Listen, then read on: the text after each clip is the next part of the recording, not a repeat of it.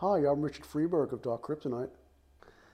Today we'll be addressing healthcare cyber risks with cloud vendors in part one of a three-part series.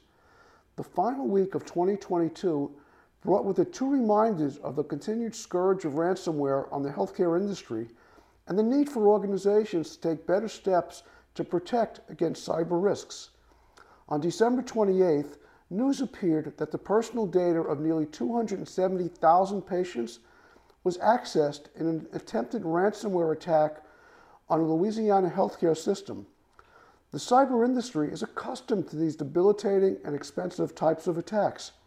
In fact, IBM's 2022 cost of a data breach report estimates that the cost of responding to the average breach in the healthcare industry exceeds $10 million.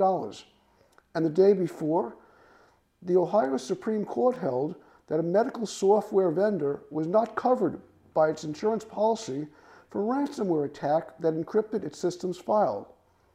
The company provides cloud-based applications and billing services to single and multi-provider medical practices.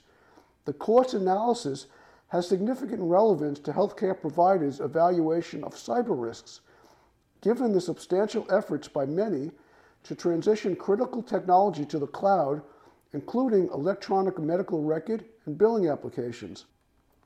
That's it for Cyber Insights today. Don't become another statistic.